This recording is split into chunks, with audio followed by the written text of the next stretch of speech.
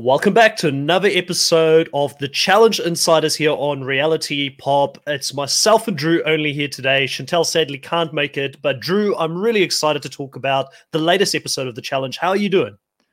I'm doing pretty well. I'm happy to talk about half of the episode because I feel like that's all we got was half of an episode this week. This was so strange for me to watch because I've never had to recap about an episode that didn't have an elimination. So I've been recapping in the preseason about Survivor. There's always someone getting, well, I guess there's certain votes where people don't get voted out and they go to Redemption Island and they can come back. But most of the time, there's actually a conclusion to the episode. You know, This kind of feels like a draw. And I know you Americans don't do draws over there. So it's kind of like watching soccer, which, you know, I hate draws in general. How does this come? Like, how does people feel about episodes like this over in the US? To me, it's like a little bit of a strange one. Personally, I hate cliffhangers. I mean, we have normally 90 minutes to get through everything. And people will say, because I've seen like comments that are like, oh, at least we have 90 minutes because if we didn't have 90-minute episodes, we would have more of these cliffhangers.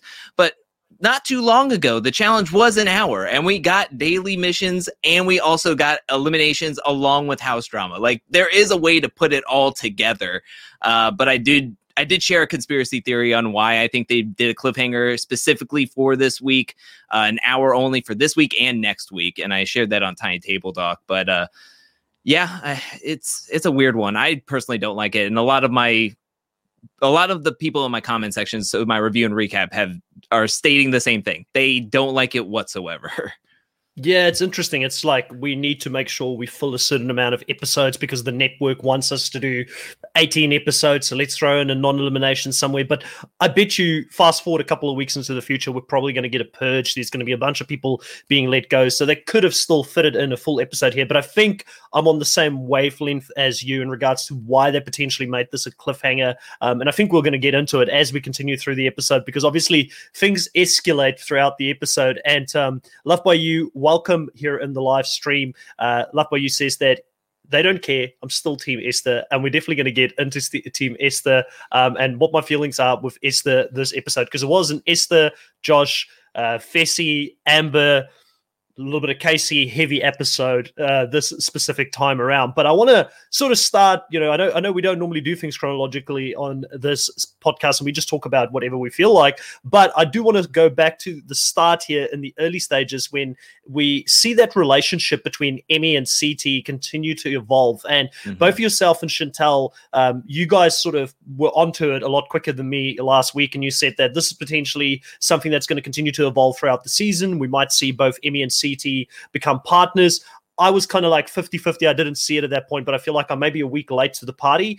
But I do feel like there is definitely something there. The producers are setting us up here for some sort of a CT and Emmy type of relationship. And Emmy, for me, this episode as well as a whole, I started just really enjoying her a lot more. I didn't really enjoy her the previous episode. I was kind of over her having these tantrums and things like that. It just didn't. But I think I get who she is as a person a little bit better now. I saw it through the eyes of Emmanuel and Berna and CT, and she's definitely becoming a little bit more likable here.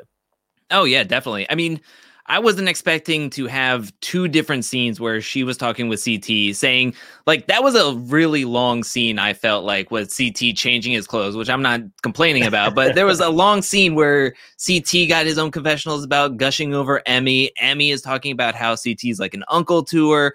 And then not only that, but we got another scene when she was in the club singing her new single and CT is just in the back glowing. And then he gets another confessional being like, oh, gosh, I really like Emmy. I really want to be paired up with her. And it's just like you're laying on very thick that this is going to be coming a true soon. So, I mean, something's going to happen to where they're going to be paired up with each other. And I think it's going to be sooner rather than later.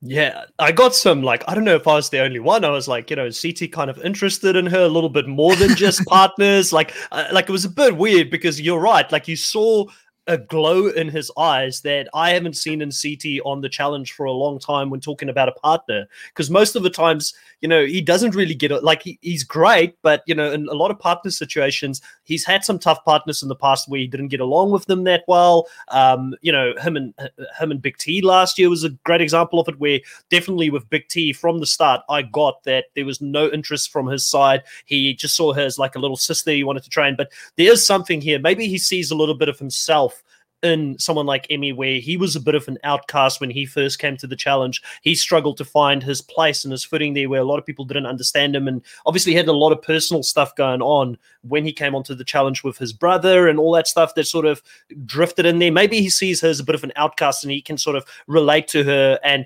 maybe that's what it is. But it was a very interesting dynamic there between the two of them. And you're right, the camera was on him for such a long time. And I was like, hey, camera, focus on his face, because they kept going down. So I'm sure the girls who were watching didn't complain.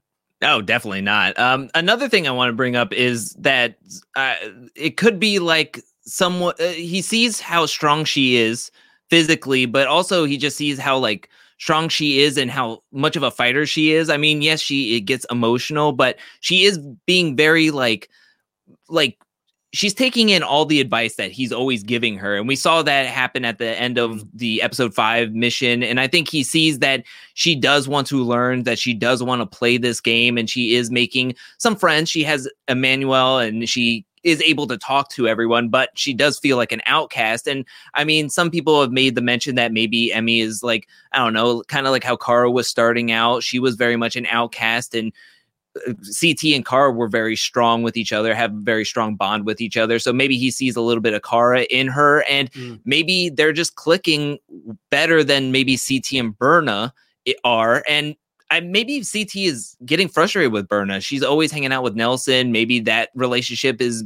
getting stronger and she's deciding to hang out with him more. And CT wants somebody who's going to have their head in the game and want to run with somebody with their head in the game. So maybe that's where he's like, I see the fire, I see the passion, where maybe he's not seeing that all the time with Berna, or maybe their connection isn't as strong as as the game moves on with it. So.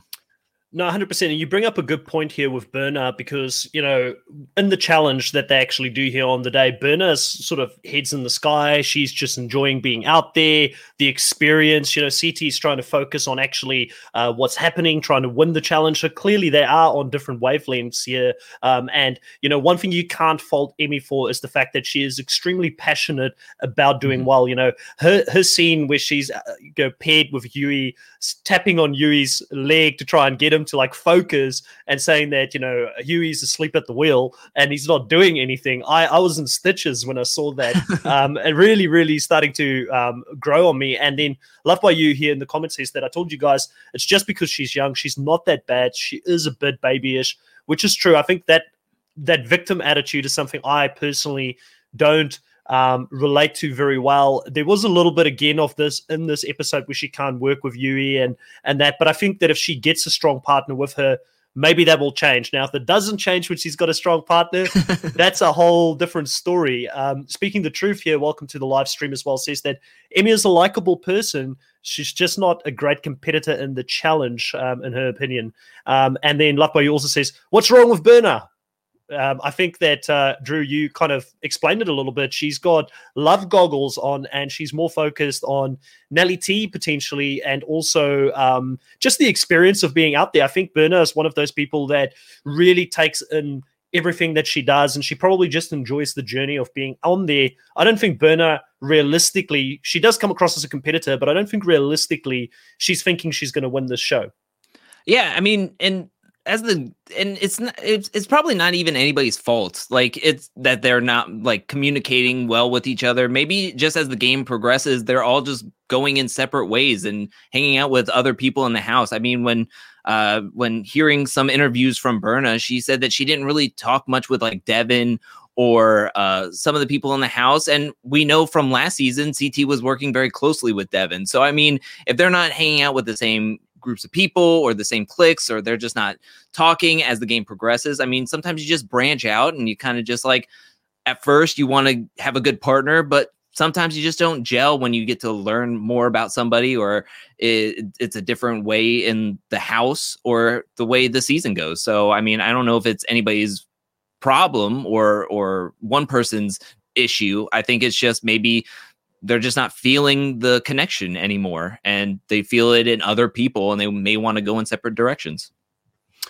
Yeah, so let's talk about another two people here in this challenge house that are starting to form a little bit more of a connection, or it's getting more solid, I should say. And let's look, firstly, I know you're thinking I'm going to go straight to Esther and Josh. Let's stay away from that for a second and go into Nani and also Casey here.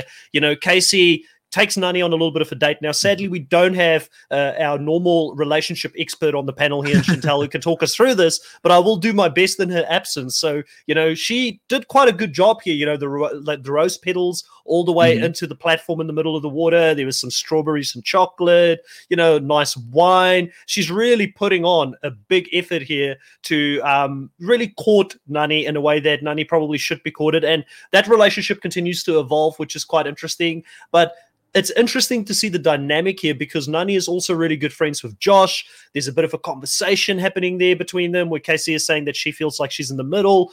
Josh is playing selfishly, and he does play for them a little bit, but more so for him. Really interesting dynamic here. I'm really interested to see where this relationship is going to evolve. And do you think that Casey and Nani, this relationship is something that's going to stand the test of time? Or do you think that this is something that we see it for maybe a season or two, and it's like a lot of the other challenge relationships, it is going for Breakup City at the end of it? I think they have a good shot at sticking with each other. I mean, we saw that connection happening in Total Madness, and then we didn't see much of it happen in Double Agents, which I don't know if that was just them not putting her on camera. There's other personalities. They didn't want to put anybody's business out there, because I know Casey got into quite a bit of hot water with her personal relationship at home when all that was going on. But I mean, that's Casey's problem. I mean, the show can show whatever they want. So it was just weird that we didn't see anything in Double Agents after getting it so heavy in Total Madness. And then coming into this season, they're coming in, they both say they were single, and they're coming in. To me, it's standing the test of time, because it sounds like both Nani and Casey are living in Florida right now and having a good time, hanging out, and possibly still dating. So, I mean, they're still going strong. And you could just tell that Casey is very much so into Casey. And it seems like the chemistry and connection and emotions are there. Yeah, it's interesting. Casey is a very low drama kind of person. It's what makes it so interesting to have her on a show such as The Challenge or Big Brother and a reality show in general, because I think that that's probably something Nani probably needs in her life. She's had a lot of drama around her with relationships and people she's dated in the past. I think that they balance each other out pretty well. And Nani, for me, I think I spoke about this in previous podcasts as well, has really grown on me over seasons, because you could just see that evolution even in Nani, which maybe that's a future video. I don't want to put more work on you at this stage. I know you've got a lot of work going on with the Cairo video, but you know, she was there in the beginning. She was this young party girl, a little bit messy, probably like some people are messy now, and she's just evolved and become so mature to the point where she's now seen as someone that a lot of people want to work with. She's very calm. Like, this is a very different Nani to the Nani that we saw starting the challenge, like, you know, maybe 8 or 9 or 10 seasons ago, however many seasons she's done. Yeah, she's doing a great job this season. I mean, I don't know. A lot of the vets are sitting pretty. I mean, they can put their feet up, do whatever they want. They're being able to relax. We talked about even Amanda coming in with not a ton of enemies. And that was her big deal, was coming into a game where her feet were put to the fire early and often because of who was on the cast list. But I don't know. Everybody gets to breathe unless you're a rookie, and Amber, and you're going to get sent in. So, I mean, I don't know. It's an interesting season thus far with how the politics and strategy are going. Just wondering when we're going to see a lot more shifting going on. And I feel like at the end of this episode, we're going to see some shifting happening in the next episode because of what happens in this one. Yes, 100%. Now, let's get into the bit of a shock. I think it was a shock for me. I don't know if it was a shock for you, but Josh finally gets a love connection on the challenge. I know he's tried a few times. He's never really had those feelings reciprocated. And him and Esther starts getting closer and closer. We see them make out in the room and saying, being real schoolgirly and, kind of high school about it. Like, oh, yeah, And what was really funny, and this stood out for me, was when Esther was asked by the producers, what do you like about Josh? And she says, I don't know, and I feel like that's kind of the fandom this year. We're all thinking we're liking Josh more and more. And then people ask us why. And we're like, we shouldn't be. We don't know why, but we are liking him more now than what we did a couple of seasons ago, or even maybe one season ago. Yeah, I mean, that was shocking. The one thing that was unpredictable thus far in this season is Josh making out with Esther. Like, I had to do a double take. There was a point where I'm like, I could call I could probably call every single beat that's going to happen in these episodes, but I could not have counted on that or predicted that. It was quite shocking. It was left field, but for me, the funniest thing is that you've got Fessy and Josh not on the same page, not talking to each other. Esther is with Fessy, and it's just gonna become more and more of a mess, I guess, as the season continues to progress, because it does look like Esther's saying, "Let's not get my feelings involved in this. Think with your head, Esther." But I do think Esther really likes Josh, probably more than what she should. And Fessy and Josh, as we're going to see this episode, are just going to really, really bump heads towards the end, which I don't want to get straight into that. But, good on Josh for, finding that person there, someone that he connects with. And, Esther, one thing about her is I think that she's extremely loyal. And that's something that I have seen a lot growing up within the African culture when I was in South Africa growing up, that, African women stand by their men. And that's something you need to understand about Esther, because she's defending Fessy so drastically in this episode. I think a lot of fans who don't understand that culturally might look at that and say that, what are you doing, Esther? You're tanking your own game here for Fessy and things like that. But that is a cultural thing that African women in general really, really stand by their men. They protect them. And I think that instinct in her just naturally is coming out on the show when Fessy is being attacked.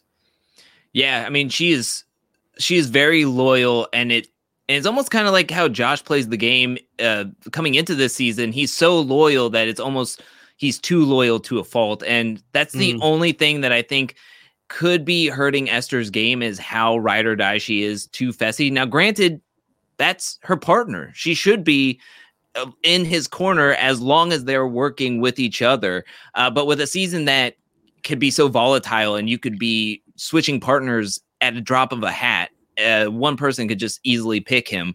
And then now she's on her own, or she's doing something else with somebody else as her partner. And so you got to be able to back up a partner, but also be able to have that restraint to know something could happen, something could change, and then we could be moving around and then we're not even partnered up with each other. And then a target could be put on her back. But I mean, she has Berna, it seems, in this episode. She has Amanda, she has Fessy. I mean, she has numbers in the game. So I don't know. It just, the whole thing that happens at the end of this episode, we'll get to it, but yeah, I mean, she is loyal, and that's one thing that you could definitely say about her. Speaking the truth, says here that he legit cheered for Josh when he was making out with Esther, like, you go, boy. Yeah, I mean, I was kind of happy for Josh as well. Like, Josh has continued to grow on me. Like, I know it's in the beginning, it was feeling really icky to say that, and I just couldn't get because I've had a history of Josh watching him in Big Brother. I didn't like him in Big Brother. He came into the challenge. I was like, why did you bring this guy to the challenge? But he is also somebody I think that is starting to find his feet within the challenge world now, and he doesn't feel the need to always be over the top to try and get it. Like, Huey's taken on that now. Like, for me, Huey is with his blow-ups in the previous episodes. That was Josh 1.0. That was the Josh that I was thinking, like, you're just making drama for the sake of making drama, trying to get back onto the TV show, which... Can you fault the guy? I mean, these guys make really, really good money being out there on the challenge. Oh, yeah. I don't fault him fully for sort of leaning into that, but it was annoying, and I kind of felt like it was overplayed. But, overall, really still happy with Josh this season. I think that he's really matured. His friendship with Devin is something that's very interesting as well. And we'll definitely talk about that again towards the end of the podcast as well. But I do want to go into the challenge here. The challenge was, 2 cars that were going to go out there and do drifties around these cones. And they had to look at different symbols, memorize it, and then unlock a lockbox. And the first thing that I thought, Drew, if I was on that car, I would have been vomiting all over the place. I don't know if you remember as a kid being on a seesaw, how dizzy you can get after a while being on a seesaw. So for me, I was looking at this and I'm like, what the hell is going on here? It's like, it looked interesting, but it was quite interesting to see that the people who actually dominated, once again, is those Big Brother Alliance. They were the top 3 teams. Like, it's just, what are they doing at the moment that are making them just that much better than the rest of the competitors out there? I just think that they're working well with their partners and they're coming in with a good strategy. I mean, I think Josh and Ashley were one of the first people to be up there, but they had a very solid strategy going on. I also think that a lot of the vets can be kind of like, I don't know, they can relax a little bit knowing that, hey, we don't have to go out there and win every single thing, especially if there is a rookie team. And Devin and Amber were able to win against Huey and Emmy. So, I mean, they were able to just be like, cool, shoo, we won our heat. So we know definitely they're not winning. So we're good. And so I just think that they can relax. But yeah, Big Brother is doing something well with these weird challenges. I mean, they're carnival games almost. This one was not my favorite. Very bottom of the barrel. If we're ranking these missions, this one was very low in entertainment value, and it wasn't really fun to watch. There was one time I just thought it was funny because they put GoPros on all the people's hats, and they cut to CT's, and he's just staring at the trunk, and it doesn't look like his head is moving. And it's like, I don't think this is how the producers or the editors were hoping that it was going to look or how it was going to go. They thought maybe it was going to be cool. They could have some POV shots that were the cameras going all around, but nobody was having it. But yeah, I mean, they're just knocking it out of the park. Top 3 this episode was the Big Brother and their partners. It's crazy. Yeah, I mean, we've had, about 6 challenges now so far, and I think Big Brother has won like 4 out of the 6 or something like that. It's been a pretty dominant sort of display here from them, because I think Fessy and Esther, they've won, and again, my memory is horrible, so you correct me if I'm wrong. I feel like they've won like 3, and Casey and Emmanuel has won like 1 at least. So I feel like they must have done quite a few out of the ones that have been done so far. Yeah, I know Fessy and Esther won 2. And then Casey won 1, and then Josh came in second like twice, or came in third, top 3 in a few of them. So, I mean, they're all doing relatively well, being up at the top, come in these challenges and finishing them. Yeah, you're right. So, because the other 2 were Tori and whoever she was with one episode, Ed, yes, and then also the first one was Logan and Anissa. So, yes, the rest of them were all won by Big Brother, I think. So, pretty dominant display. And like you said, they're doing well at the carnival games. You wouldn't think that playing in a game show where you're locked up in a house would translate so well to a show such as The Challenge, but what the Challenge producers do really, really well. And I hear you on this challenge not being probably the most entertaining one when it comes to watching it. But one of the things for me, I feel like they've got better balance than Survivor, in some ways, is that they really do throw different things at people. Like Survivor can get very one-sided sometimes, like it's always the same challenge over and over.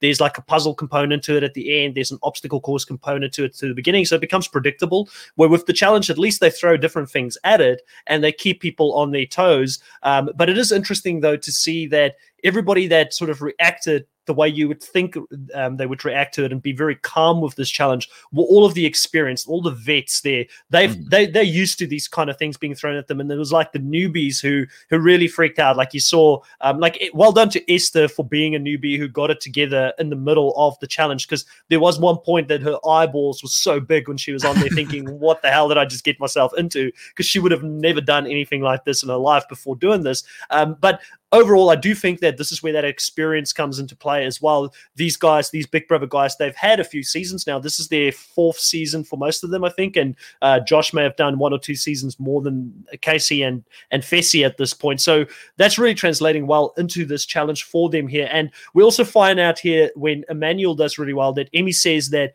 he's a beast, he's a monster. If he does win this, he's going to pay for my next music video. Yeah, I mean, good on him. I mean, and then he's saying that he wants to help out Emmy, and putting that in the middle of the mission, you're kind of like, okay, that's feeling like it's tipping off, like something is happening. Why is Emmy talking about Emmanuel in the middle of this? And why is Emmanuel talking about how he needs to win this to keep Emmy safe, or Emmy is his sister kind of thing? So I feel like the challenge tipped its hand in that way in the middle of this mission. But yeah, I mean, it was very interesting to hear them all talk about the mission. And I mean, it looked exciting if you were doing it. To me, it just wasn't exciting to watch. I mean, I know what you're saying about the Survivor one, but at least it's testing something. I liked last mission because there was an obstacle course. It's putting their math skills, their puzzle skills. You know how that's going to translate in the challenge. This one ultimately helps or tests people's vision, if they have 20/20 vision, and if they can communicate with their partner well enough, is basically what it boils down to with this one that's testing it. You're not really going to see them getting on top of 2 cars in the finals or anything. So I think that's where it kind of gets like, okay, we're just seeing them strapped on cars. They're not really doing a whole lot, but fidgeting with numbers on a lockbox. So I think that's where the difference is. I would rather see them holding up their arm or being on a giant pole, having to wait it out for an endurance competition, because I feel like that's getting them to do something in the mission. So yeah, and it also plays into, I guess, what most of these guys kind of train for. I mean, yoga, Ashley put in all that yoga work beforehand. I don't know how it helped her in this specific challenge. And we see Nelly T and all of his workouts and things like that. You know, these guys aren't training to do challenges such as this. They're training to do something physical or athletic, and then, you know, the challenge throws something like this at them, which has got nothing to do with all of that. Which is, it's funny because we continue to not really get much from I feel like Corey and Nelson throughout the episode. Obviously we'll talk about the one scene that Nelson got towards the end because I thought that was hilarious, but you know, at the end of the day we don't see much from them, and I keep forgetting that Bettina's in the show as well, you know, but her laugh, pure gold. Pure gold every time, you know. The most unique laugh that I've ever heard on the challenge, maybe in life. Yeah, well, I used to work at Coke, and there was one lady that laughed very similarly to Bettina, and she would go all out whenever she found something funny. But yeah, I mean, Corey and Nelson, for being on the challenge for so much, they really hit the shadows. As of right now, until we get to the ending where Corey's just stirring the pot all he can between Fessy and then Nelson with the pizza. So it's just weird. It is weird. We get one scene with Corey talking to the driver, telling him to stop the car, and he's joking around and stuff. But besides that, nothing. Like legit nothing this episode or even much of last episode. It's just weird to me. Yeah. Oh, well, he did sort of egg Fessy and you know, Amber on towards the end. It was like the one naughty scene from him there, which was quite funny. But again, I agree with you. They're two such big characters. We both had them as our number one guy picks, and there's just been absolutely nothing from them this season. I don't know if that's a good thing or a bad thing. I still think they're probably going to go deep into this. I feel like somewhere down the line, Fessy's going to get clipped or something's going to happen with him this season. I mean, we'll definitely talk about that. But, you know, at the end of the day, we're not getting that from them. Now, I am quite interested. I talked about, you know, the whole, he reminded me of Johnny Bravo in the previous one and the whole cartoon thing. And I send you a clip of that afterwards because you guys both, Chantel and yourself, didn't know who that was. Do you agree that there was a resemblance between Nelly T and Johnny Bravo on the show? Because he kind of comes across as a cartoon character for me a lot this season, more so than just the player. I'm loving it, though. I'm loving what Nelly is giving me. I think it's super fun and enjoyable. I mean, from the muscles and him kissing his muscles, I can see it. But, I mean, that's pretty much all I could see between them. It just needs to bleach his hair blonde, you know. I reckon it would be like 100% the same thing. So I guess going into it, we get Emmanuel and also Casey here winning this specific challenge, and we've got the I guess the party scene that comes up here, and a lot of different people are talking And we see that Amber is someone that a lot of people are not too happy with, or I guess it was Berna and Esther really sort of started that conversation saying that she's so fake and that she continues to whine and complain about what happened to her. And then they do this editing on Amber that makes her look like this crazy person and this fake person. Like they're so good at the editing with this. What's your feelings on it? Because I've got pretty strong feelings on it as someone who really loves Amber on the show. So first of all, I'm going to come out. I think the last Tiny Table Talk, I will have a counter for every time. I'll go rewatch all the episodes again and put a fake counter every time somebody has called somebody a fake or a snake in this season, because we're in episode 6 and it feels like 15,000 times somebody has called somebody fake. It's just weird. I don't understand all the Amber hate. I even put it out on a Tiny Table Talk where I was just venting my just baffled and confused mind. It's like I related myself to Mugatu from Will Ferrell's character from Zoolander, being like, am I taking crazy pills? Why is everybody on the Amber hate train when we have not seen anything? Like, you would think that if she is like, you would think that because of everybody being around her for 24/7, they would know something more than us who get to see the episode for an hour and a half. And sometimes Amber will come on and sometimes she will not be on a minute of the episode. So you would think they would know something we don't. But if her true colors are her being fake and annoying and being something like doing something that people would hate, you would think that the producers or the editors would make that apparent to us or make it apparent in some way to the audience, to where we're not like scratching our heads going like, why is Big T, who was friends with her last season, doing this whole fake sleeping thing, going like, oh, is Amber upset about being blindsided again? Or Esther and Berna sitting in the back of the room being like, oh, she's fake. Like, we thought it was just Casey and Fessy, but apparently everybody dislikes Amber, and I don't understand it. She seems relatively nice. Maybe she is a little naive. Maybe she is harping about Fessy's blindside, but I mean, come on now. Like, it was a blindside. Like, he even said, I didn't tell you were going in.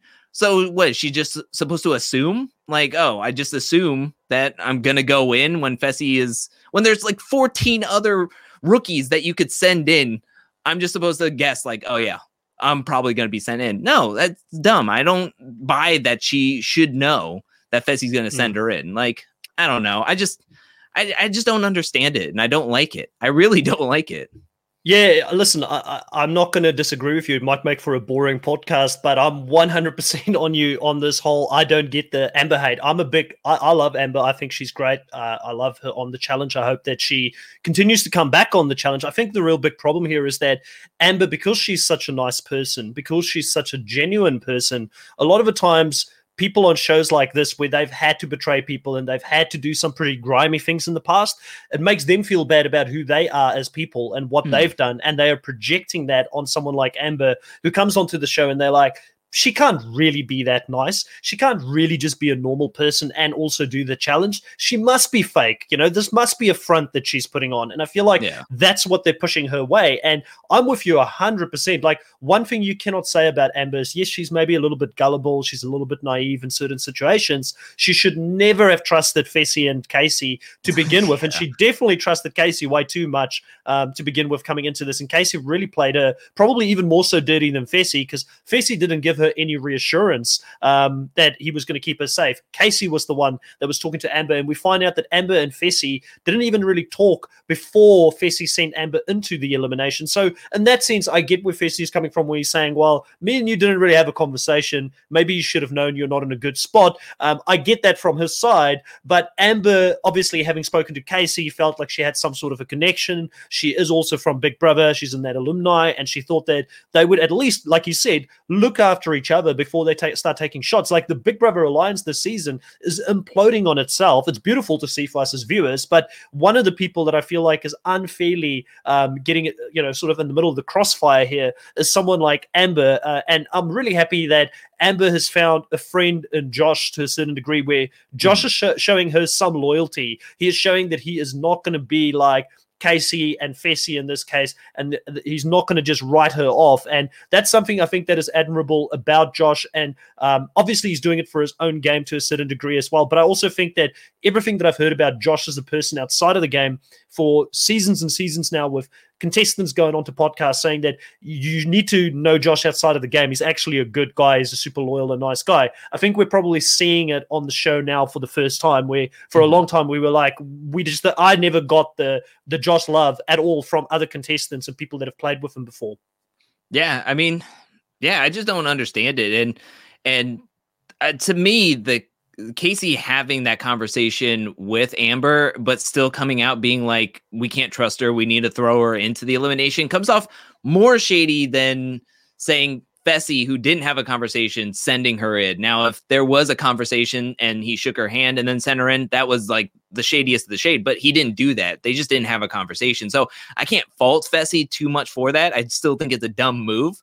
It doesn't make any sense. I mean, she's going to be a number on your side, but I mean, to each their own type of thing. But it's just, I just don't understand it. And it's on something. It's on something or someone that's not putting the information out there for us as the audience, whether it's the contestants in the confessionals not giving us a good reason or enough reason or evidence of why nobody likes Amber or why they can't trust her, or it's on the editors not showing us any proof or giving us enough information. So I just don't get it. I really, I put it out there. Yeah, 100%. Rodrigo, welcome to the live stream. There's no reason for hate on Amber. Sorry, it took her only her rookie season to win, unlike most people who's been doing this for years and they still haven't won. And I think that kind of also goes into why there's some hate on Amber. I think that some of these people that have tried for so long, and to me, it was immensely satisfying when Amber won last season, because even last season she was counted out and sort of disregarded. She was like the stepsister or the stepchild within that relationship where nobody really cared about her. And then you have people like Fessy and Casey who think that they're all that. They're the athletes on the show. They should have won by now. Josh, who's also at that point really tried to win. But I don't fault Josh, because he is, like I said, he's bettering himself every season, like even physically, he's really putting in the work. But, to me, it was super satisfying seeing this new person come from the side and become the first Big Brother player to win the challenge. And it's something that they'll never be able to take away from her. And I feel like there is a little bit of resentment. There is a little bit of hate. And then you brought up a really, really good point about Big T also hating on her. I don't understand it. Big T, you don't have that many friends in this house this season. You should be grabbing onto any past relationships that you have. This is like one of the few rookies from last season that came back again to play. You should be grabbing onto that. But I think that Big T is very good socially, or understands the social dynamic of the house very well, where it's easier for her to be in the side of the house and not stand out and go to the Amber side in this situation, because I don't think Amber's got that many friends around her. And if she didn't have Josh, I think that she would have been going in down there every single episode. And I'm very interested to see what CT's thoughts are on this whole Amber hate, because, he's someone that worked really well with Amber last season, and we just don't get him saying anything about this. So I'm really interested in that. Yeah, it's with the Big T. I mean, first of all, Big T's partner Jeremiah and Amber are very close with each other. So, I mean, that could be like a little trio right there. And then you could just like branch out from that, grab Josh. Josh has Devin. I mean, you could just start to snowball some of the pairings and connections and stuff. But I don't know. This is like CT isn't being shown stepping up for Amber or Big T. Maybe he doesn't want to like put his neck out on the line for him because they are like so far out there with everybody and he wants to keep in good social standings. I mean, you hope that he's being a good friend to them off camera and when they're not being shown on camera, but you never know. I mean, it's just weird. Love by You says that Esther is also doubling down in the after show, saying that Amber did in fact know. So I'm curious, why would Esther lie about that? And people this season seem to agree with it.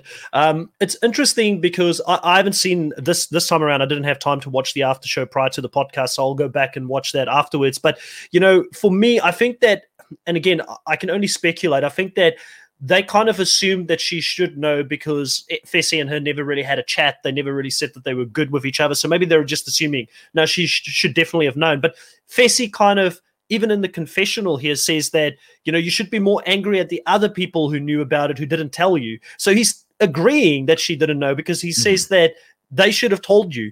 Well, they wouldn't have to tell her if she knew she was going down. So there's some really confusing mixed messages about what happened here. And I still think that, Rodrigo is right. There is a bit of jealousy over Amber. I think they're projecting on her because she is probably a really nice person. And like I said, Loved by You, at the end of the day, I understand where Esther is coming from. Esther is an African woman. I come from South Africa. I've seen this growing up. Culturally, African women stand by their men. And Fessy is her partner in this game, so she's going to back him no matter what and whatever his view is. So I fully appreciate that in any case. I guess the other really big part here is that, you get a whole blow up because of a pizza. And, I've had some of those hungry nights coming out from town and, having a dirty old pie, or like in New Zealand and in South Africa in the Southern Hemisphere, pie is not like a dessert like you have over in America. It's a little bit different. It's like a meat pie that you cook in an oven. So I thought I'd just clarify that. I know some places in America call a pizza pie or something like that, but it's not that. But anyways, I've had some comfort food after going out into town sometimes. So I get it. But there's a whole blow up here that Tori sort of starts, which is really funny. Yeah, I mean, so this could be technically Pizzagate, I guess, 3.0 now in the challenge. I mean, Pizzagate 1 was Marie and Brad in vendettas, where she was taking a pizza back to her room and Brad blew up on her after she threw pizza on him while he was in bed with Brittany. And then Pizzagate 2 we saw happen last season with Casey and CT, and I mean that involved Josh as well. So that was a big blow up. And now this one, I mean, I think Amber was really looking forward to that pizza, and then at the end of the day, it didn't even come down to the pizza, because when she went to go talk to Fessy, this is when like Fessy was like, well, I could tell you something else, but I'm going to leave it at the pizza. And I think this is where he was trying to throw shade at Josh. And I think that's another thing where people are thinking that she knew, because Josh and Fessy are supposedly each other's number ones. And if they're that close, Josh knew that Fessy was wanting to send in Amber. Yeah.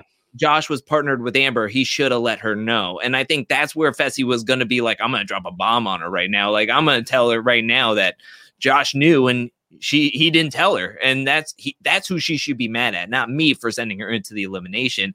But it didn't happen that way. It did not happen that way at all. And shout out to Corey in this episode. He was doing the most. My favorite part was when Amber was coming at Fessy while he was sitting on the couch, and then Corey kept on saying, "Stand up if you're a snake. Stand up." And then Fessy stood up in that moment. It was just really funny. It was like, oh, come on now. That's amazing. But yeah, I agree. The best part of the episode. And then also, Loved by You saying, Drew was right. Tori is an instigator. And it's true, but I love it. Like, I mean, I reckon that the episode would have been pretty boring without this scene. Like this actually brought a little bit of excitement to the whole thing for me. Amber, clearly, she reminded me of any ex-girlfriend that I've had, where they remember, they don't forget, they might not talk to you immediately about what's bothering them or what's on their mind, but you bet you if you do one thing wrong, like forget to take out the trash one night, that's going to be a whole different conversation about what happened a year ago, and it's all going to come up at that exact moment. And that's kind of what this whole scene reminded me of. And Amber just goes and she unloads here on Fessy in this episode, and Tori continues to instigate and say, hey, where's Josh? Let's go get Josh. And Devin gets up there and says, no, don't get Josh. Anyone but Josh, barricade the doors, lock him in, hit him with a tranquilizer dart, and don't let him come out, because obviously Devin is trying to protect Josh in this scenario because he's working really closely with Josh. And I really, really am enjoying the Devin and Josh relationship that's evolving, going from being these two enemies to working together. Really, really good stuff here. And I think that that's a partnership and a duo that Josh can gain from more in the future compared to what he's had with these Big Brother people in the game, and it's going to be interesting because these are real life friends that are fighting here.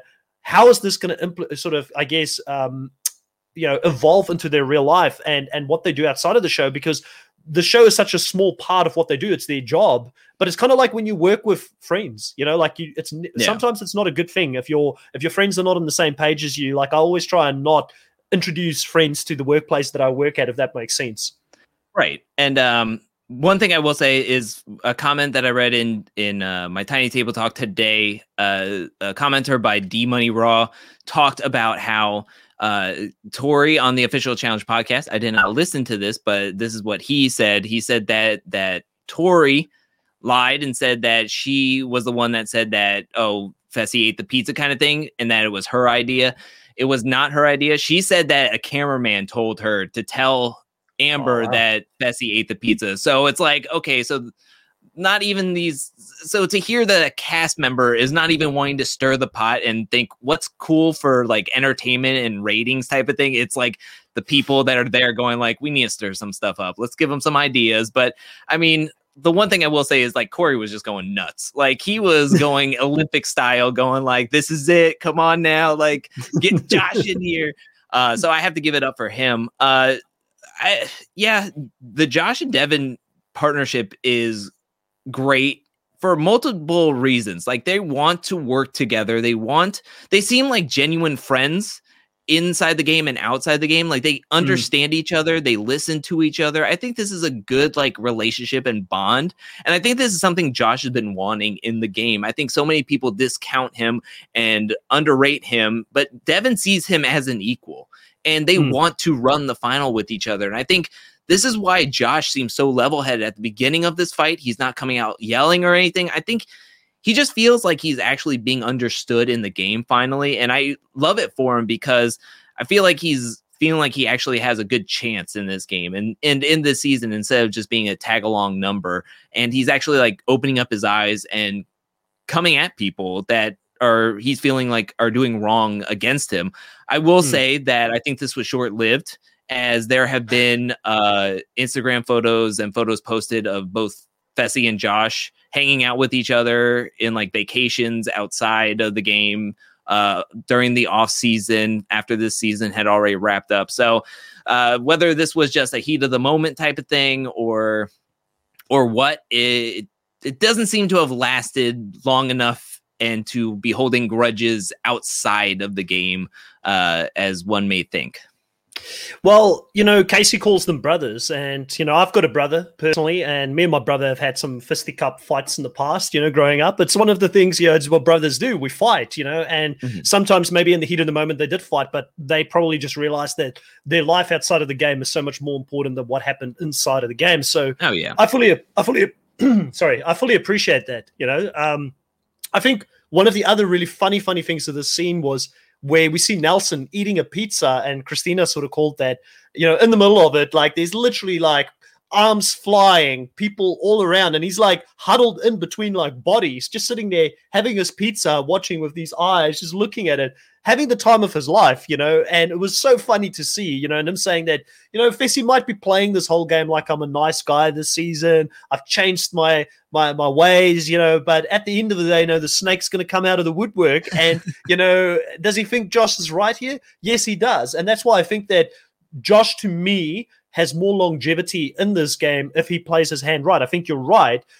Josh has got the Young Bucks on his side. He's got a lot of other people. He's got a lot of pull within Devin and Kyle are close. Even Amanda's talking to Fessy here, saying to Fessy, you're in the wrong. You should go back and have a conversation with him. You're not really taking his views into account. And we know that Josh and Amanda's also got a relationship because they've worked together in the past. They're also friends. So, Josh's work, this is the accumulation of a lot of seasons of hard work building these relationships to be in the spot that he's in this specific season. And between us, all of us seeing this, we're no fools. Fessy was selfish. He was selfish in putting Amber down that specific round. The whole point of why Josh was angry is that he was potentially going to get another partner that could be a rookie, which would put him in danger potentially. He wanted to be in a vet pairing because he knew that would keep him safe, and Fessy did not care about that, and he didn't trust, I guess, in Josh to keep Amber under wraps. There's no way Fessy would have gone down if he didn't betray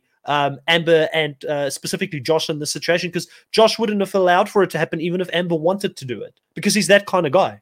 Yeah, exactly. And I mean, at that point, Josh and Amber were working really well with each other. I mean, they got second place in the missile sabotage game, and they were doing a good job. And I think Josh was like, I have a winner. I have a big brother player on my side, and we actually work well with each other. We get each other. So why wouldn't Fessy want to have another strong team behind him? So in case he and Esther don't win, they have that backup. But it puts his game in jeopardy by being split from Amber, because now is he going to get Emmy? And now how are they going to work? Are they not even going to show up to the challenges? Are they not going to be able to compete at a high level? Like, Josh wants to win anything and everything. He wants to get all the power at every single point. He wants to keep that in his alliance group. So, I mean, that's where his line is where his mind is thinking. And yes, he has to think of his own game. So with Casey and Fessy going like, oh, he's just thinking about his own game. Yeah, he has to. Like, of course he is going to think of that, but they were a strong team. Like, come on now. Like, they were doing well. Like, I don't know. It's really frustrating. And I do want to mention, before we get too far away from it, the drink thrown in Amber's face with Esther. I don't know. I felt like I know Esther's going to have Fessy's back. I just felt like Esther escalated things to another level that didn't need to, or it was just kind of unnecessary, with like the scream at the top of her lungs to get everybody to calm down or to look at her, but it didn't stop anything. People were still yelling. People were still instigating after that scream. So it just was just an added high-pitched noise on top of more noise. And then Amber wasn't even talking to Esther when she threw the drink in her face. And then Esther, I have to give it to Amber, she didn't attack Esther. She didn't get into Esther's face after the drink was thrown. She just was like wiping her face. She was talking to Josh to like have her point be made or known, or like to try to get like, oh, this is what I'm trying to say type of thing. And Josh is like trying to get in the middle of both of them, which Josh is in an awkward spot. He was actually the level-headed one in the beginning of this fight. I mean, it's just weird. It was just a weird escalation that did not need to happen, but I got to give the props to Amber. She did not take it to another level. She didn't attack Esther. She didn't attack anybody. We just got the confessional of her going, I've never been disrespected like this by another woman, having a drink thrown in my face. And that was it. I mean, she didn't even hit anybody or attack anybody. She just was very calm in this moment. Granted, she was yelling at Fessy, but I would say it's relatively calm in this moment, especially when Josh then turns it up. Once he was like, you want me to put you in your place, Fessy? I will. Let's go. And then all of a sudden, it just went to a whole nother level. I want to talk about this as well, because you raised some good points. Like, one of the things that comes to mind for me is like Amber. You know, I feel like in some ways she's too much of a normal person for reality TV. I feel like she probably doesn't fit in that well with this group of people, and I am fearful that the experience that she's having out there, and with the experience of last season, and just having followed her social media and the things that she's put out on social media at certain times, talking about mental health and all those kind of things, like, I am concerned that this will turn Amber off from doing the challenge in the future. I'm really concerned that her experience out there might be of such a nature where she just thinks, do I need this stress and drama in my life? Maybe it's not for me. Maybe I shouldn't be coming back. People will say, listen, you know what you're getting yourself into coming onto a show like The Challenge. You should be prepared for it. But I can very easily see her think to herself, this is it for me. I don't really need to prove much else. I've won some good money. I've become a champion at this, and maybe she doesn't return. I hope that doesn't happen, but I think it's there's a high likelihood that could happen.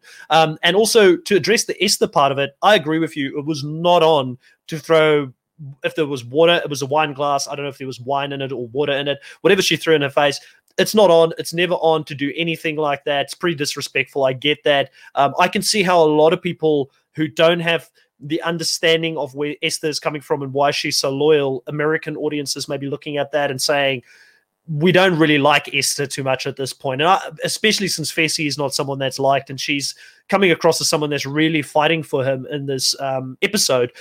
So I don't discredit that. I would fully understand if people come from that angle. I do think that Esther's done enough this season already to come back again, because she's definitely proving that she's not going to be someone that's going to be boring. She's going to have strong opinions. She's going to be good at competitions. She brings that international audience to the show, which I know doesn't always translate into live viewers as soon as the show goes live, but I'm sure that it does translate into people watching it online and things like that afterwards. So hats off to her. And then hats off to the producers for manufacturing this moment, because it was the best moment of the episode.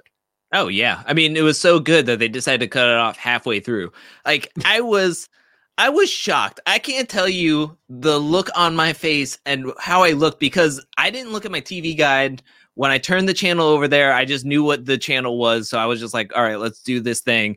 And I was fully ready. I was invested in this fight. And then all of a sudden, just to see those names pop at the bottom of the screen, flickering really fast as they were like closing out the episode, I was like, what are we? This is only an hour. What are we doing? We can't stop now. We have to at least get to bed. Well, I thought we would get to the deliberation at least, but nope, they cut it off. They said that's enough, and it was over. And I was shocked. I was shocked when I went to the tvguide.com, because that's the only place I knew to look at the schedule. And not only is this episode an hour, but next week's episode is an hour. So it's just like, what? Like, it was just like baffling to me. Like, we were in the middle of this fight, finally some action happening, and then we get the Fessy pushing Josh's face, and then cut to black and preview the next episode. Everybody head on out. We're going to show you a redo of old Cribs episode. Yeah, I think the straw that broke the camel's back was Josh screaming, "You haven't won a season yet," because, obviously Josh has won Big Brother, and Casey's won Big Brother, and Fessy's the only non-winner there. And I think that probably just put him over the edge. But, making contact on someone's face in the way that he did, even though it was with an open hand, it was kind of like a shove more than anything else. TJ coming in, I am sort of worried for Fessy here. He could be in some serious trouble.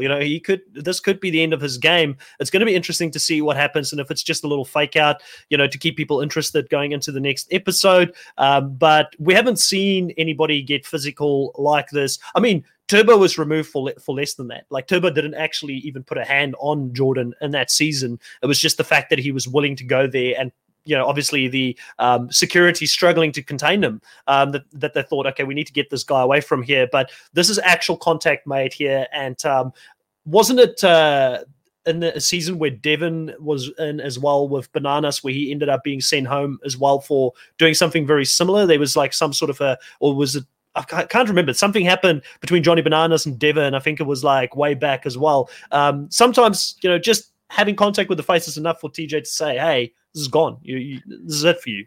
I think what you're referencing is Pastagate that happened back in the day in Final Reckoning, where Corey swept the leg on Tony. And that's when Bananas and Devin were having a fight. But because Corey had to be taken out of the game, Devin was taken out of the game as well. Yeah.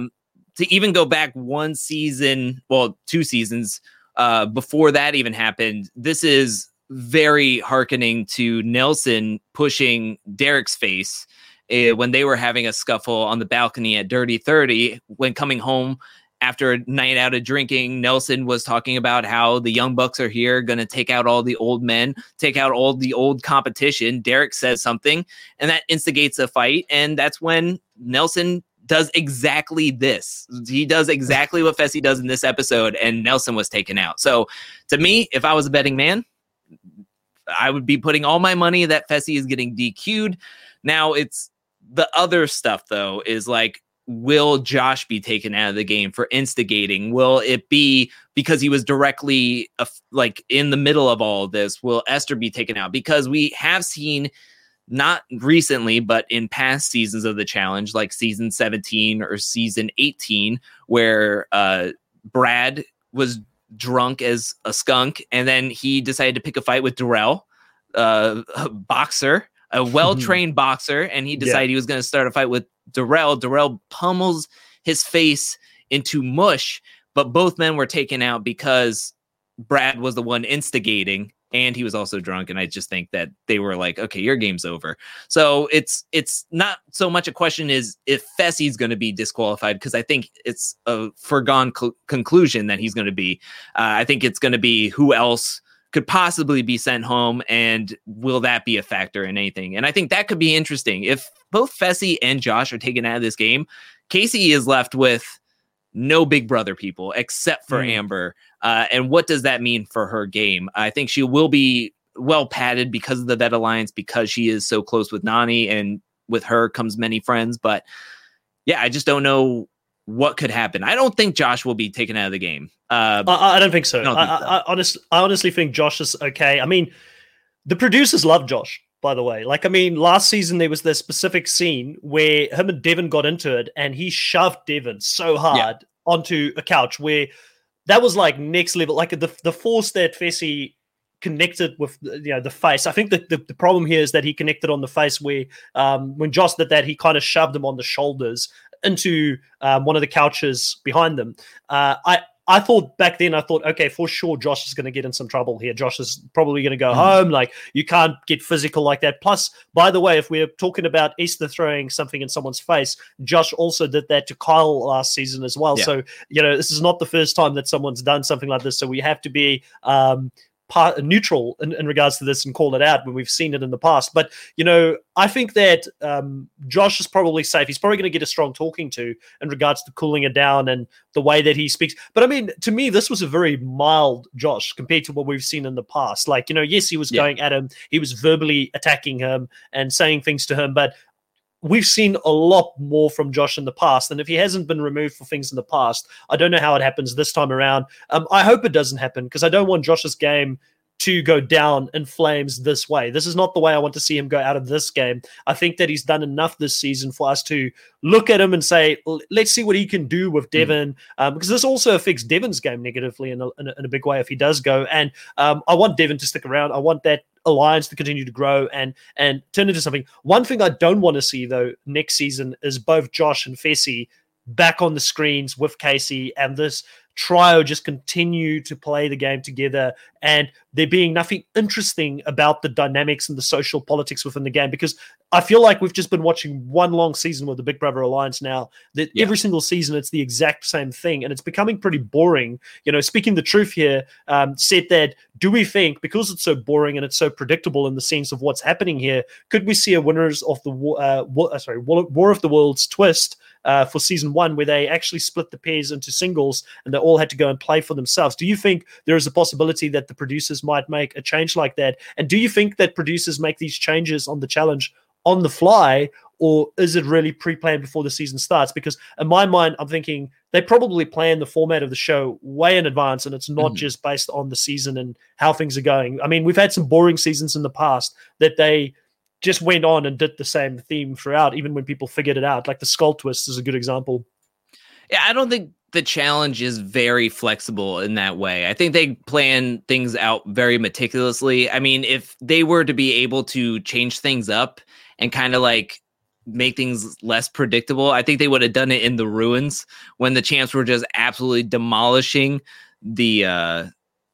when they were demolishing the challengers. I mean, they were winning every single week. I mean, it was a bloodbath. It was really, really bad. So I think we can see with Survivor that if something gets too stale, like they'll swap up, they'll do like 3 tribes instead of 2 tribes. They'll do all these different swaps in case. I feel like that's a little bit more of the flexible side, but I just don't see the challenge being that flexible with their formats and stuff. I just think that they're just going to, they come up with something and they're just going to just head straight for it. Like, we're going on this road and that's it. Like, we're going to ride or die with this format, and hopefully everybody will like it. But yeah, it's just, it's a weird scenario, but I agree with you that back in the day, there was the JEK Alliance, and they were thick as thieves. They were never going to turn on each other. They were never going to hate on each other. Johnny,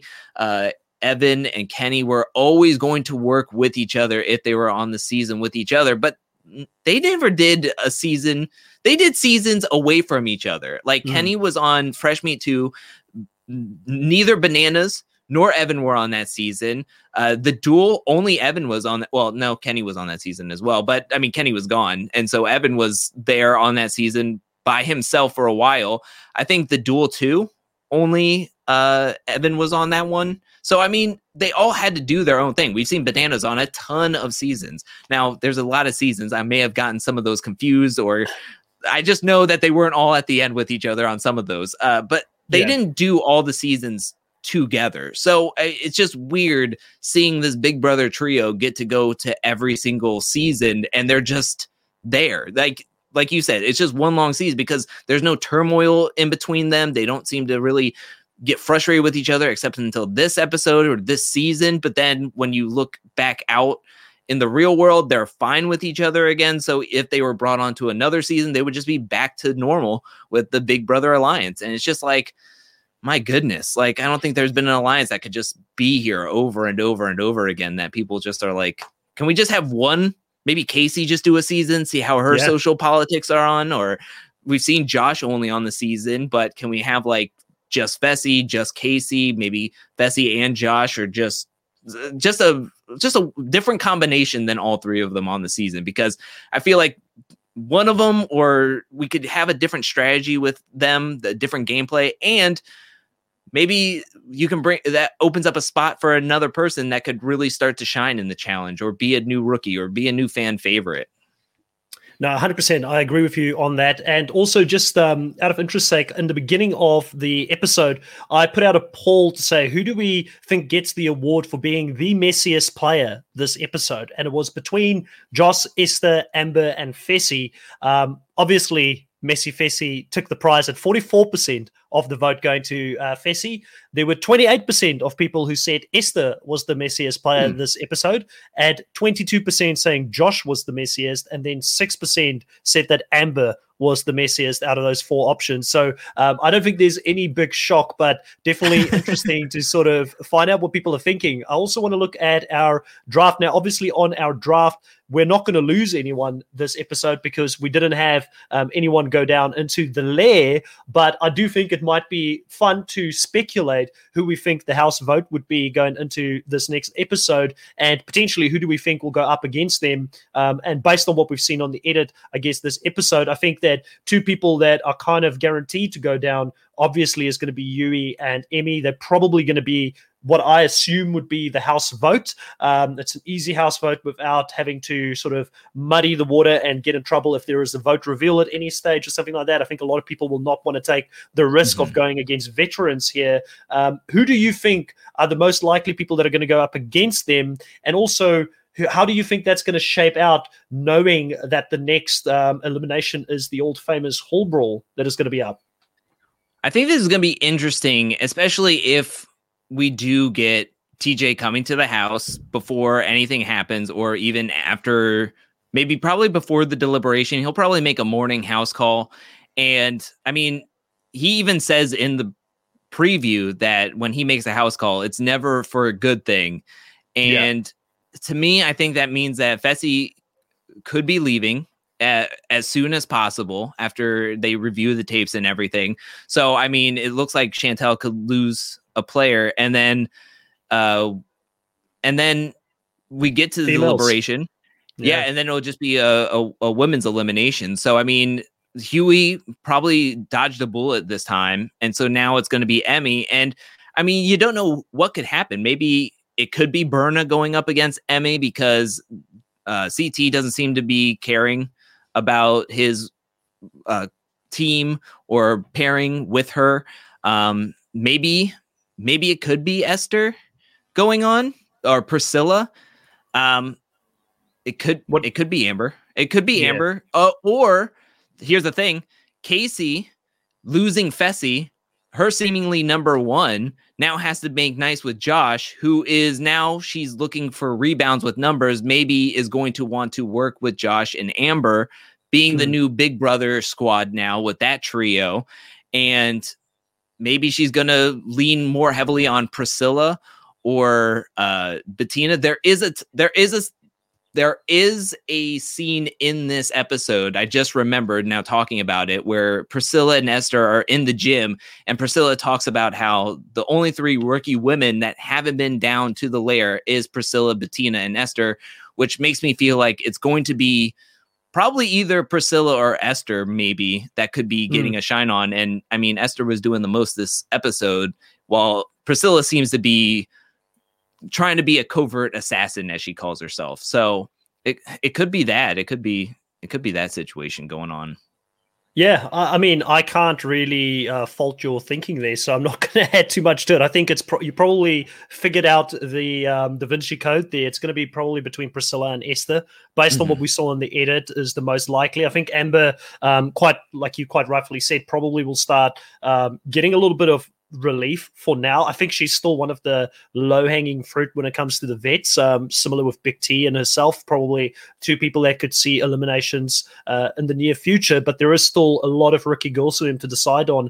So it'll be interesting to see who actually comes out winning this one, because Esther talked up her own abilities as a challenger, saying that a lot of people are fearing her at this point because of what she's doing. Maybe that's enough for people not to put her in and put Priscilla in instead. But I think an Emmy versus Esther Hall Brawl would be very interesting, because they're both 2 scrappy players. I don't know who would come out on that situation being the winner. I would not want to bet against either one of them. I think if Priscilla and Emmy were to go in against each other, that Emmy probably would slightly have the upper hand. It's very difficult to make that call, because we haven't seen too much of Priscilla up until this point. I've always said that she gets key confessionals at key times, which makes me think that she's going to go deep into this game. Her edit kind of reminds me in some ways a little bit of Amber's edit last season, and the way that the editors edited her in the early stages of that season. And the thing, and the only reason I'm saying if Priscilla does go down, she may go out before Emmy, is because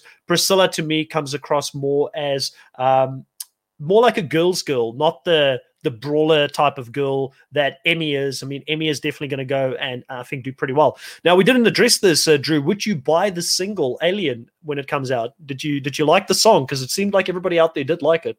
I mean, it is out. I mean, you can get it on Spotify. I think she dropped it on the 14th of September. I mean, it was good. I need to hear the full version, because we got very much so a ton of acapella from not only the episode, but the aftermath. I thought they were going to show more of the clip, but they were like, no, we're going to hear some acapella. One thing I did want to bring up one last time is Tori mentioning in the confessional after them leaving, and Casey and Emmanuel were crowned the winners. That's when Tori was like, I don't know what Casey could do. She's so unpredictable. And then even Casey gets a confessional here saying, like, I wonder who's going to take the first shot.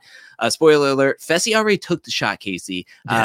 So to me, that kind of shows like maybe she would take a shot at somebody, but who would it be if it's one of the vets? And also, if she's not counting Fessy's shot to Amber, then she's not looking at Amber as a shot. She's not looking at her as like a vet or anything like that. So I don't know if she would necessarily go that route, but I mean, Amber would be low hanging fruit to send into the Hall Brawl, but also we saw Amber kill it in 2 Hall Brawls last season. So, I mean, I would, if she goes in there, I think she'll do well. Yeah, if you're Casey and you're wanting to throw in Amber, I think you're second guessing it once you see the Hall Brawl, going like, oh gosh, well, if I send her in, then she's definitely probably going to be coming back, because she's mastered this twice last season. Granted, I think Emmy could be a little bit more of a stronger build than Amber M, but I mean, we saw Tori demolish Jenny in War of the Worlds too, when I think a lot of people had their money on Jenny, but because she was a rookie,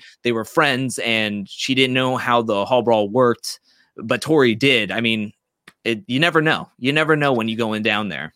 I'll back Amber if she does go down there. Amber's she's got rugby experience, and rugby is a physical sport, so she's used to getting hit by girls. It's quite strange looking at a girl like Amber thinking that she's a rugby player, because she's such a beautiful looking girl. Like, you're thinking to yourself, why would you want to put yourself in a situation where somebody's going to smash into you and you don't have headgear on like you've got in American football? So it's a pretty brutal sport. At least in this, she gets fully padding on her. She's got headgear on when she goes into the whole brawl. She'll be fine. She'll be comfortable in that situation. I think we pretty much touched on everything for this episode that I wanted to touch on, unless there's something else from your end that you wanted to mention. If not, let us know what you're doing next on your channel or what's coming up over the next week on Angel Cake. Yeah, I don't think we I think we touched on every single thing and more. I think before we even started rolling, you were like, I think we got 30 or 40 minutes. And look at us now. Look where we're at. Started from the bottom. Now we're here.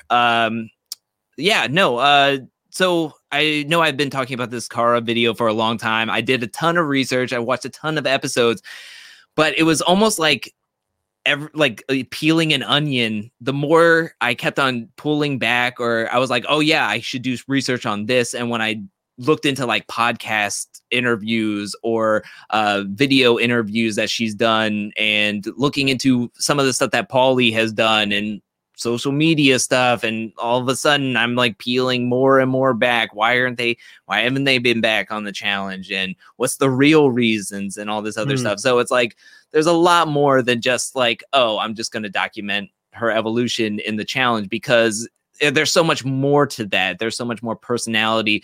Like we said, these are people outside of the game as well. So by the time I opened that up, I just felt like I was getting overwhelmed with the deadline I put on myself, and then how much more research I was doing, and wanting to make the script and everything really succinct. So I had to move the deadline for that. So I'm having coming out a couple of weeks later. I have a new video that I'm very excited about.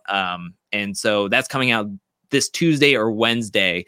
And I'm looking forward to pivoting and doing this video. I'm very excited about it.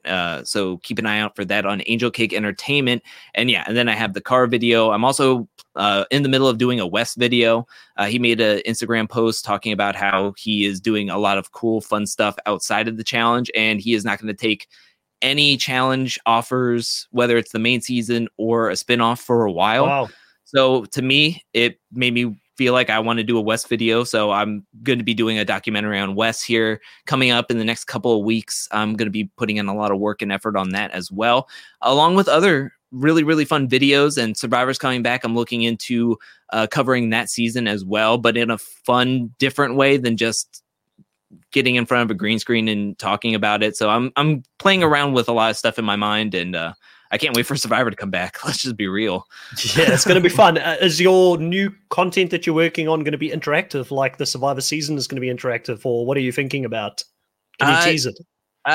So I want to make it more like, because I love movies and I love TV shows and I like different things besides just reality TV. And I did a video, the WTF moments, where I got to play around with it, where I had like talked about stuff that happened, but I put in a lot of pop culture stuff to kind of like mirror some of the stuff that was happening. And I found it funny. A lot of people found it funny. So I was like, I would like to do more stuff like that. So I would like to do something different with, say, covering Survivor than, I don't know, a lot of people just like get in front of mics and just go through the whole episode and then that's it. Like, so I want to do something a little bit different, a little bit more out there, and really push myself content wise and see if people like it. See if people like something different than me just doing tiny table talk for the for Survivor. But it's also something different because I've only done one other Survivor season. That was Winners at War, where I knew everybody because I watched the show. This is completely new, random people, and I'm just excited. I'm with everybody else. I'm very excited to have Survivor back after a long hiatus. So this is gonna be interesting. It's gonna be fun. It's going to be fun. So I guess on the subject of Survivor, I just interviewed the latest winner of Survivor South Africa last evening. That's available on our channel as well. What a crazy, crazy season. Still one of my favorite seasons, I think, overall.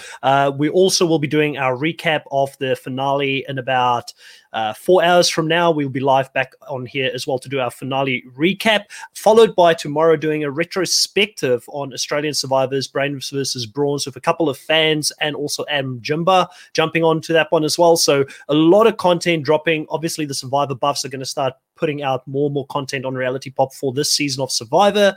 We've got Big Brother recaps coming on. And then again, next week, myself, Drew, and Chantel should be back for the Challenge Insiders at 8 p.m. Eastern Standard Time on Friday to talk about the latest episode of the Challenge. I can't wait to talk to you about that and to finally have a result and not this cliffhanger in regards to what happened in this specific round of the Challenge. But Drew, it's been a lot of fun talking to you, and we'll do it again next week. I can't wait. And I can't wait to have Chantel back.